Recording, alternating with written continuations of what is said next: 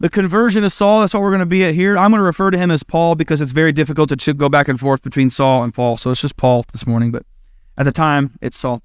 And then Brandon Grayson's going to be up here next week. He's going to be doing 20 through 31, and then we'll finish up 32 through 43 with Peter ministering to various other places in that region near Joppa, and a really neat story of how God weaves together so that the Gentiles would be saved. And last week we were looking at that the gospel is the power of God unto salvation, right? Paul said, I'm not ashamed of this. The gospel, right? It's the power of God unto salvation. The Jew first, and then for the Greek or the Gentile. And we were chatting how there's a little bit, you see God, if the Jew was here first and the Greek was over here, how God kind of does this roundabout way of getting to the Greek where it was the Hellenistic Jews were there in Acts chapter 2 as well. And then you have the Ethiopian eunuch, who, if you remember last week, we thought it's very likely he was partially Jewish because of all the history that's there and so on. And as we're traveling through, and then you have the Samaritans, who were partially Jewish as well, and he's kind of traveling through, he's just moving, and then eventually in Acts chapter 10, man, we've got full-fledged us. For those of you who are Gentiles, I know some are Jews in here, but Gentiles, man, we can be saved. We can have the Spirit too. We can be made new. How cool is that? And so that's Acts chapter 10. We're getting there, but God is so wise to work. I see it incrementally, just getting people ready and setting the stage for the gospel to go worldwide and then affect us today.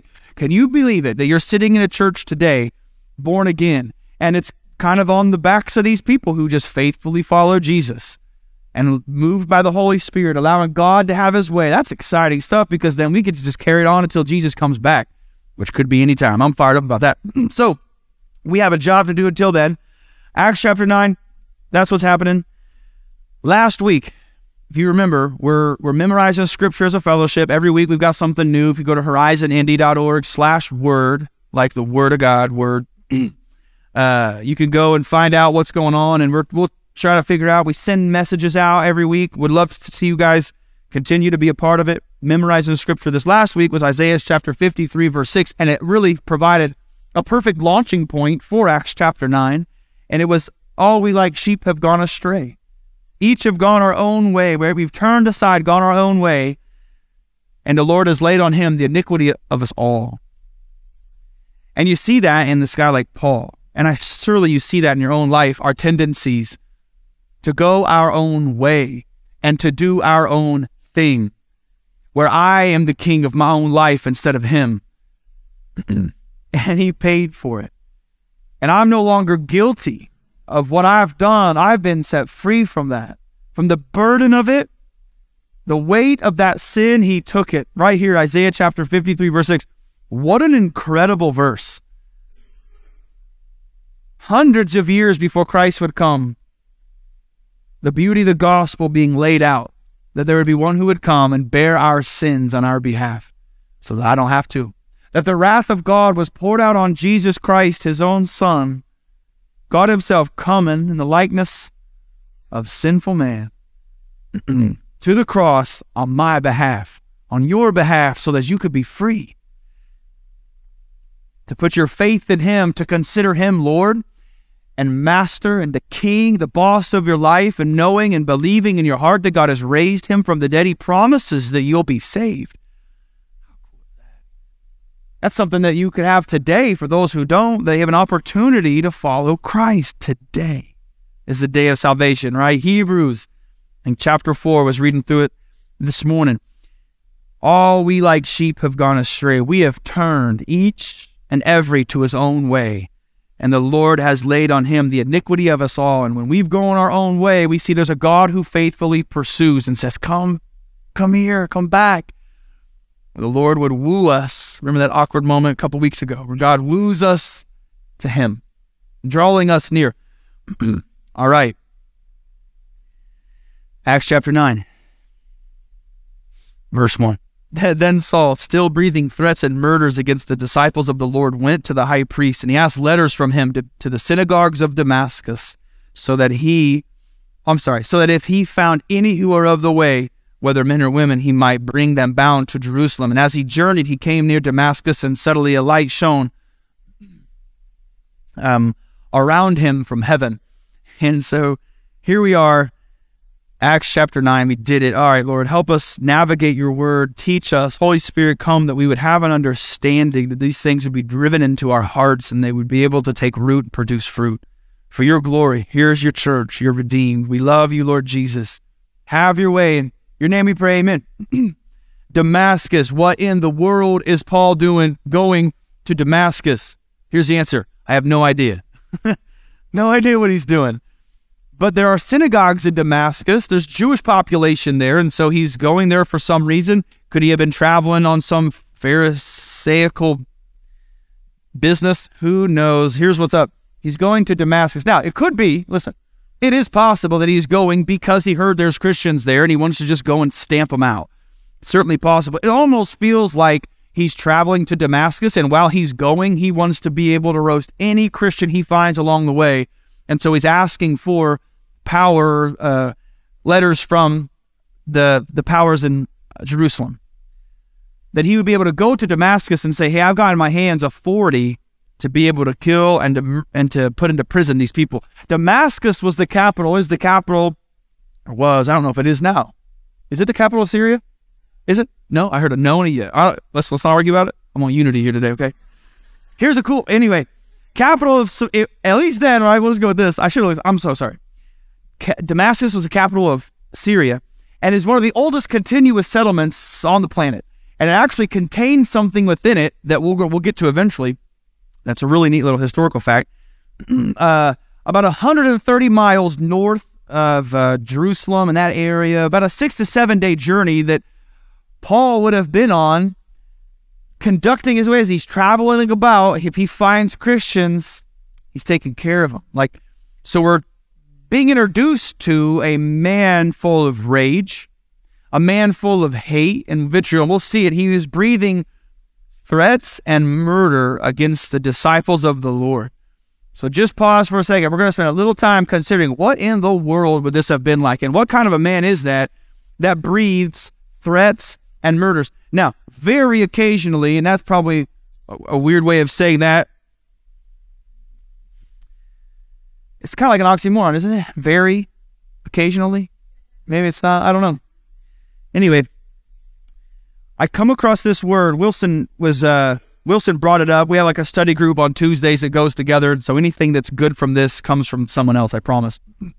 And so they're there and we're chatting and we're looking up, what does it mean to breathe threats, right? This kind of idea. Well, he said the word pestilential, which I had never heard that word before. I've heard of pestilence and so on, but pestilential, I was like, what in the world is that? It's a word describing Paul and what he's breathing out. And so that was from a concordance. It means partaking in the nature of the plague or other infectious diseases like a pestilence, right? And so what's coming out of him is like this disease spreading, this hate towards Jesus Christ being the Messiah. That was what he was mad about, and we'll get to why we think he was upset about it. It's a disease. It's producing or tending to produce an infectious disease. So you got this guy moving about, saying things that are affecting others. Like Paul's influence and impact on the people around him was severe and unfortunate. He wasn't like he was some nice guy that had all these things. No, he was actually hating people and seeing people be murdered. That's serious.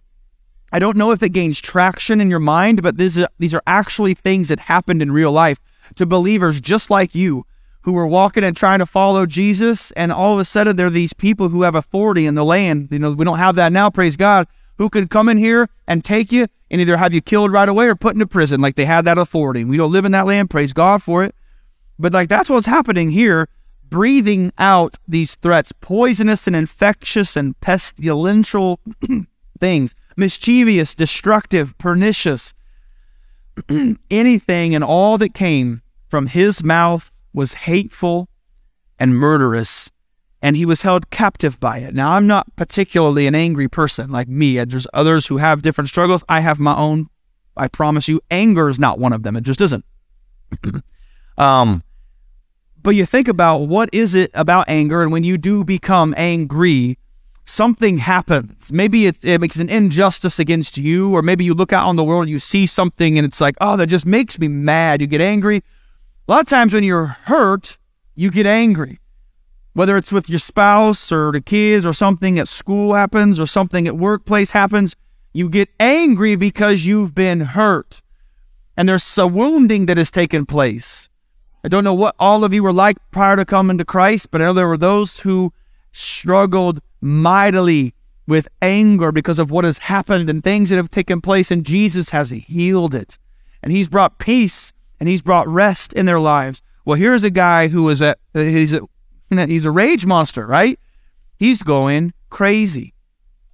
Something has happened. Something is in turmoil within him, causing him to have this.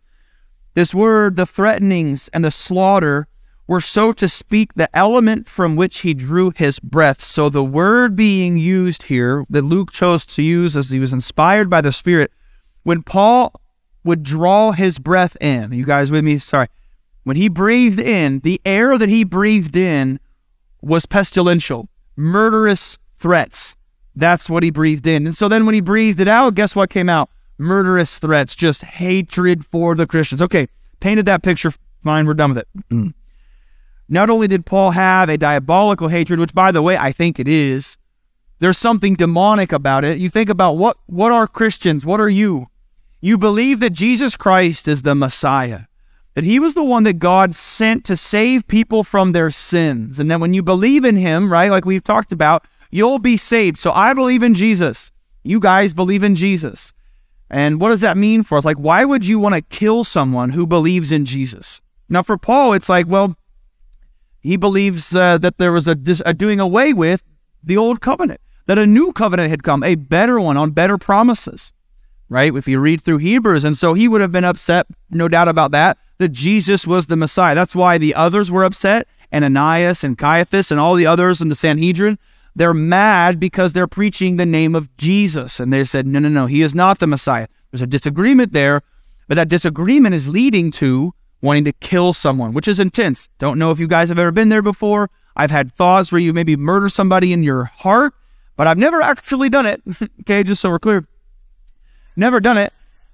But like, what kind of a person actually comes to a place where they hate someone so much that they want to kill them? Now, listen, I know that that's not out of the purview of our nature and the sinful flesh that we have and the anger and rage that comes up, whether it's political or not or whatever it might be. Guys, we're prone to that. That needs to come under the control of the Holy Spirit. And if we got hearts like that, you need to repent.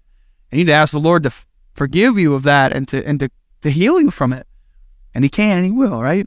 He's faithful because hopefully as Christians, like we love people really well. We ought to. They'll know that we're his disciples by the love we have for one another, not like the frou-frou worldly love, but like the world or the love defined in Scripture that we sacrificially serve and give of our lives so that others can be encouraged and elevated. Like, yeah, we love people.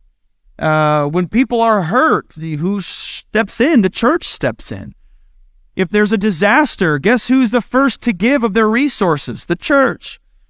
If there's hurricanes, who are the ones who drive down and go and help and serve? The church does. When people are upset, when the community needs help, who is there? Like if people need clothing, here we are. The church should be, right?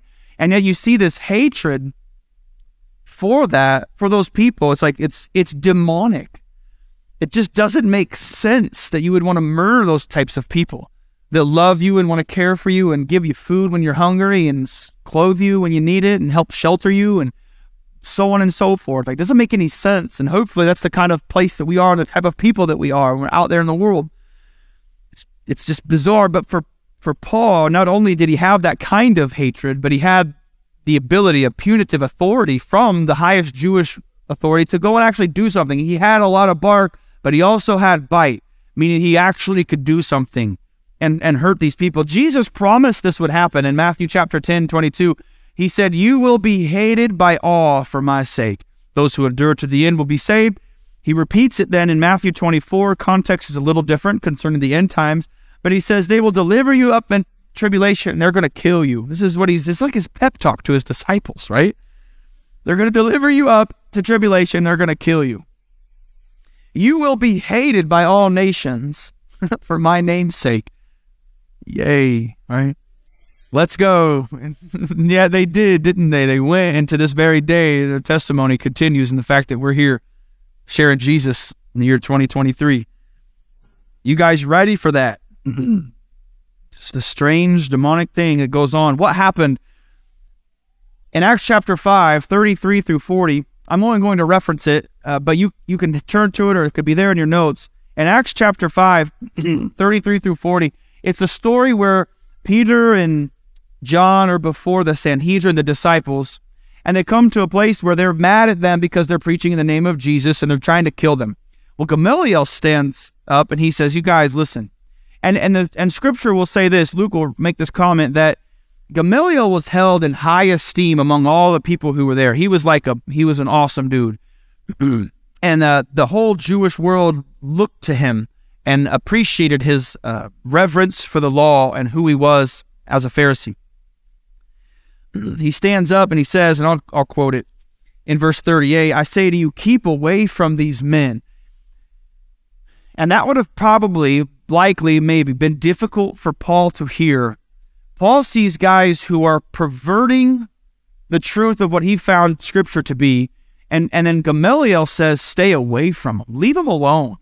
Because if this is a work of men, it will come to nothing, which, by the way, is true. You see wisdom there coming from Gamaliel. That's some good stuff. If this is a work of man, it's going to come to nothing. But if it's a work of God, you cannot overthrow it. Isn't that cool?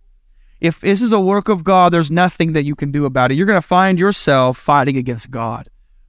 And so what would it have been like for Paul to hear his leader? Now, Gamaliel was the rabbi of Paul. So Paul hung out with Gamaliel, right? And he would have submitted his life to his rabbi. And he would have tried to become like his rabbi, and then would eventually maybe replaced Gamaliel, and he would have continued teaching as they did. That's kind of how they did things. And so here's Paul observing Gamaliel, perhaps in his own mind, capitulate to this and say, don't worry about him. Leave him alone. Don't touch him. So what does Paul do? Here's what it appears, is he usurps the authority of his own rabbi and goes to Ananias and says, I want letters from you because I'm going to go kill him. And you think, oh my goodness, what would have gone on and how unusual it would have been perhaps for you to usurp the authority of your own rabbi because you see him as a failure and he failed to protect what he was supposed to be protecting. And so Paul takes it into his own hands and says, then I'll do it. I'll go and I'll find him and I will kill them and I'll put him in prison. And so this breaking away he would have been in this place of tumultuous, that inner like struggle of like, what's right. Well, we're going to get to that. I'm getting a little bit ahead of myself. Why did Paul persecute the church? Just so you guys have it in your notes, Galatians chapter 1, 13 and 14, he explains it. It's there. We'll go on beyond it. In case you were wondering, he found any who were of the way. It's a reference to Jesus followers. That comes from John chapter 14, verse 6, where Jesus says, I am the way, the truth, and the life, that no one can come to the Father except through Jesus Christ. And so they adopted that name, the way, because of what Jesus had said. All right, that gets us to 4 and 5. So a light shone from heaven. He fell to the ground, and he heard a voice saying, Saul, Saul, why are you persecuting me? And he said, who are you, Lord? And then the Lord said, I'm Jesus, whom you're persecuting. It's hard for you to kick against the goads. Now, what in the world does that mean? We're going to talk about it here in a second. Saul, why are you persecuting me? Now, up to this point in time, you guys know this. Paul is persecuting the church, right? And yet here's Jesus saying, why are you persecuting me? And I don't want that to get lost on you. 1 Corinthians chapter 12 through 27, Paul talks about the concept or idea that the church is the body of Christ. Ephesians will talk about it even more explicitly. But we are the body of Christ. And in John 17, Jesus prayed that there would be unity, that the church would be unified, but we'd also share a unity that they have like what the Father and the Son have. Obviously different nature, but that we would be unified to them. And so what happened is Jesus has bridged that gap. We now have a relationship with God through Jesus Christ. That which was once broken because of sin, he's made a way. There's a unity that's come because of it. And we see this kind of walking through as Jesus approaches Paul, says, why are you persecuting me? Paul's persecuting the church. When the church suffers, guess who feels it? Jesus does. He senses, he knows it, he understands us. You guys know that. Hebrews talks about how he is a good high priest because he's been there and he's done that. He suffered just like you guys suffer. He knows your pain. He knows your hurt. And that's why we can go to him, because he can relate. He understands who we are. Even though he is the King of all kings and Lord of lords, he knows your pain. He knows your suffering. He knows your hurts. And he's there to minister to you and be there for you and say, hey, I've got you. You're being persecuted. He comforts. But he approaches Paul, confronts him, not comforts, but confronts him. You're persecuting me. Why are you doing that? It's hard for you to kick against the goads. Now, what's a goad? It's just like a cattle prod, basically, is what it is. It can have different forms, but envision somebody on a plow back in the day that got their ox in front of them, and they're sitting on a plow, and let's say that ox is being a pain in the rump. And so you take the goad and you stick him right in the hindquarters, and it gets him moving again, right? I would show pigs back in 4-H back in the day, and you would take this, we used a plastic pipe, like a PVC style pipe, and you'd pop them real nice right in the hindquarter, get them to move a little bit. That was like a goad. So to kick against that's going to cause you pain. You can imagine similar like spurs on a horse where you grind them in there, and the horse is like, it's time to go apparently. And they get going, right? And so it's hard to kick against that because it hurts. And so it's this interesting thing. Jesus knows what's going on in the heart of Paul, right? He sees that turmoil where he's mulling it over in his head. He's watched his own rabbi almost like, just leave him alone. If it's a work of God, why fight it? Well, Paul's like, because it's not a work of God, I'm going to fight it, right? And so then he hears Stephen, who was giving an address and proving that Jesus was the Christ, and they couldn't stand up to his wisdom, Paul being there, and he's just like, oh, so he knows the scriptures. He knows the way that they're trying to orchestrate, like, understand that Jesus is the Messiah. You know how it is when you're going through these things and somebody's brought something to you and you're like, oh my gosh, I've never thought of that. And that kind of undermines what I've always believed. And you're like, and your world begins to crumble and fall apart. And it's like, man, so Paul is kind of at that spot, right? Likely, where Jesus sees him and that wrestling and the turmoil and the difficulty that goes on there, where he's like, man, what is happening in there? Is Jesus really the Messiah? Surely not, but he knows it, like deep down inside. It's hard to kick against the goads. The reason I bring all that up is there was probably something going on in Paul's heart where he's just kicking against what he knows is right, and he's kicking against it. He knows deep down that Jesus is the Messiah. He sees it. He's read Psalm 22. He's read Isaiah 53. He knows these scriptures. Surely not, because, and here's why and so then you think, well, why do you kick against the goads? Why do you resist the work of God in your own life? And there's lots of reasons, because we're morons, and we resist and we kick against it, even to our own detriment, which I believe is what Paul was doing. We resist what we know is right for lots of different reasons. You could add to this list. I just have 5 kind of dumb reasons, but the first one, and this is the one that I think resonates the most with me at least, is because I do not want to be humbled. And if I submit myself to Jesus Christ, it's humble, right? You will be humbled. There's a necessity of it. So it's like, man, I don't want to be humbled. Paul was going to be humbled. He's falling on the ground at this point in time. I don't want to be humbled. And so I'll resist it so that I can maintain my like preeminence and my kind of kinghood. I'm the master of my own life. Nope. Coming to terms with the fact that you've been wrong can be a difficult thing, can't it? When you realize you've been wrong, and this is something that we experience in marriage and relationships, even with our own kids, it's like you come to terms with the fact that you have been wrong, but I refuse to admit it because I'm an idiot, I suppose, first of all, and second of all, because I don't want her to know she was right, because that's even worse probably, or something, like what's worse, me being wrong or her being, I don't know. I'm just not going to do any of it. And so I resist it and I fight against it. But here's the deal. The whole point, deep down inside, you're wrong. And you continuing to just not admit it and not humble yourself is only causing more pain. And is only causing more fighting and difficulty. It's like, why do we do this stuff? Well, sin's there. We need to be changed. We need to allow the Lord to do that work. Knowing so much is going to have to change and being terrified of how that's going to go. Have you guys ever experienced that? That if I submit to what the Lord's wanting to do in my life right here, what's going to happen then? And so you just resist and you kick against it. How can I possibly be good enough to follow after Jesus, right? Well, that's the whole point. You're not.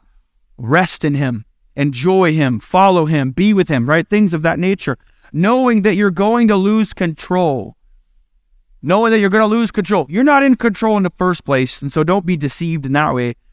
But this is how it goes with kids. It's like, you look at these things, and I look at my kids, and it's like, this is a long time ago. We don't have these issues anymore.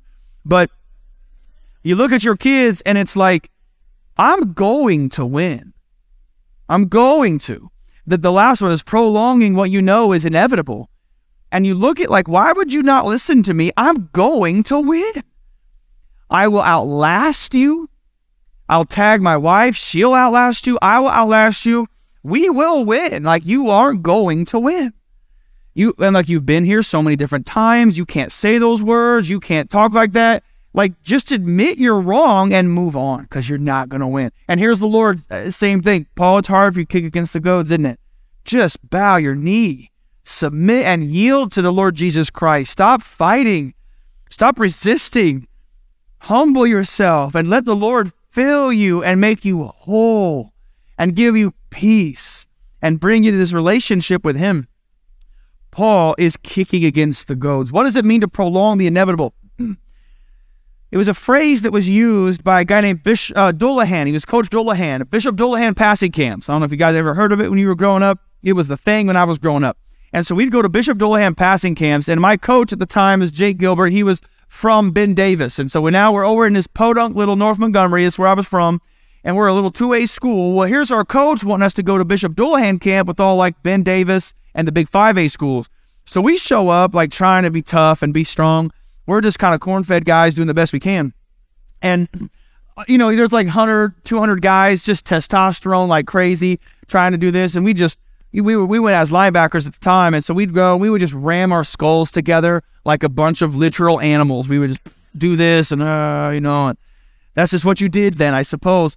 And there was a guy, Coach Dullahan, we would go out there in the morning, and, you know, you'd be exhausted from just all day long of trying to be an alpha male or something. You're just trying hard and stuff. You're exhausted from all the practices and so on. And you get out there and you're early in the morning and whatever. And he sits there, and I remember it to this day. It's been ingrained and burned in my memory. It's probably traumatic, right? Where he'd sit there on this bullhorn and he would say, "Don't prolong the inevitable." And he would just say that. He'd say, "Chop, chop, chop." And we would just have to start running. We'd have to run. What was inevitable? Running was inevitable. We'd sit out there and run and run and run. It's like, what? I'm not paying. Never mind. Okay. Like, why did I pay money to run? Anyway, I'm over it. I promise. Don't prolong the inevitable. You get to a spot where you know it. You just know that you know that you know, right? And you come to a place, it's like, man, just submit. Just go. That was the thing. Like, just run. Just go. Stop resisting. Just start running. Psalm 32. I've taken too long.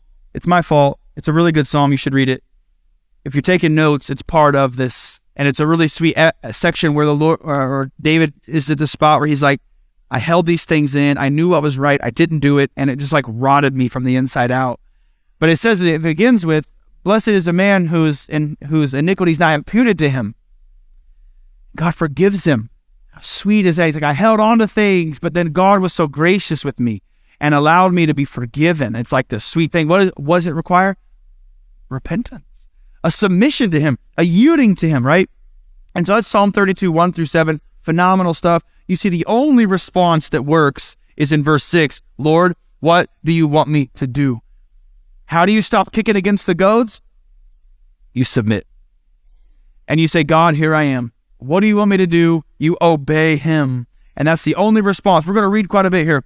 Then those who journeyed with him stood speechless. You can imagine why. Hearing a voice but seeing no one. Has it ever happened to you? It's not really ever happened to me at all. And so if you heard a voice but saw no one, that would be weird, right? So they're experiencing that. This happened in real life, right?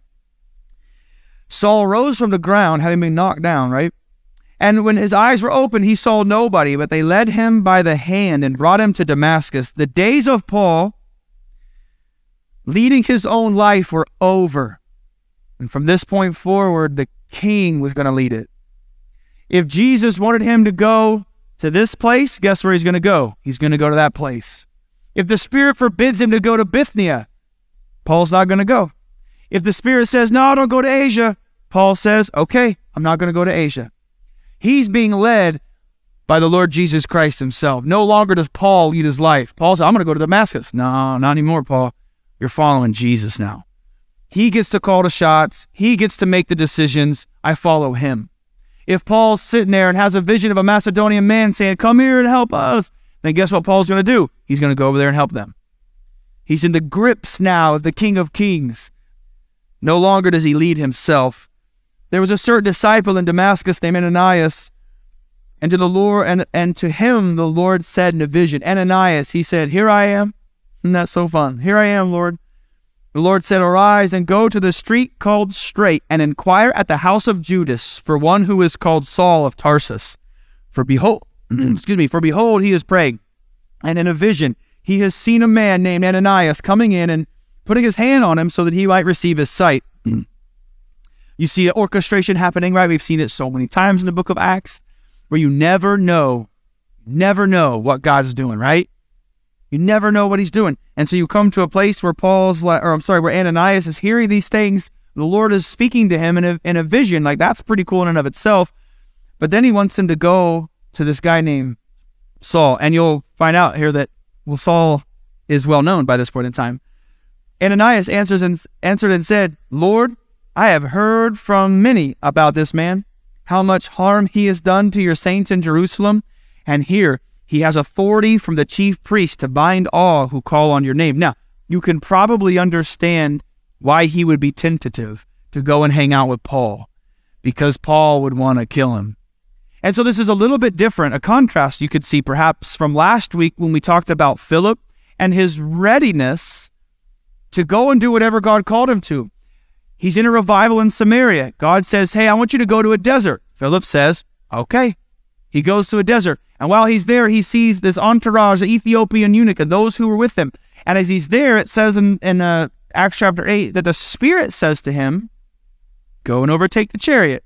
And so what Philip did was he went and overtook the chariot. We talked a little bit about how that might have been awkward for him to go up to. Like, there's a guy of great prestige and wealth, and here's Philip, just a dude. And now he's going to go over there and talk to this person. Like, that's awkward. Like, hi, I'm Philip from someplace, and the Spirit told me to talk to you, you know? But all of a sudden, as he gets close to him, he realizes what? This dude's reading from Isaiah. And he's like, do you understand? He's like, no, can you come here and help me? He's like, oh, God, you're so good. You just never know what God's doing. Obey, right? Obey him. Trust him, right? I'm still learning this. Like, I want to learn to obey the voice of the Spirit better and better and better. So we get to a spot then where here Ananias is hearing this vision of Jesus, and we don't read Philip say anything, but here we read Ananias. He's like, man, Lord, are you sure? This guy is a dirty dude. And so then Jesus responds to him, and check it out. He addresses zero of Ananias' concern, right? Zero. He says, go, for he's a chosen vessel of mine to bear my name before the Gentiles, kings, and the children of Israel. Paul has the privilege of bearing the name of Jesus now. He will. What does that mean? Can you imagine, like, on your back, maybe you can think you're bearing in a good way, not in an inappropriate way, but in a good way, you get to represent and bear the name of Jesus. What a privilege. Every one of you have that. Yours might look differently. If you were to type in here or to look in there and say, all right, you know, Jordan, he is going to do this, this, this. Like, what is it that it is for you is going to be different. Paul's ministry was Gentiles, kings, and children of Israel. We'll watch that unfold in the book of Acts. But here we have him. That's what he's going to do. And bear his name. You guys get to bear his name. That was the job for Paul. Jesus addresses none of Ananias' concerns. He only reaffirms what he's asking him to do. So there's instruction there. Trust him. Obey him.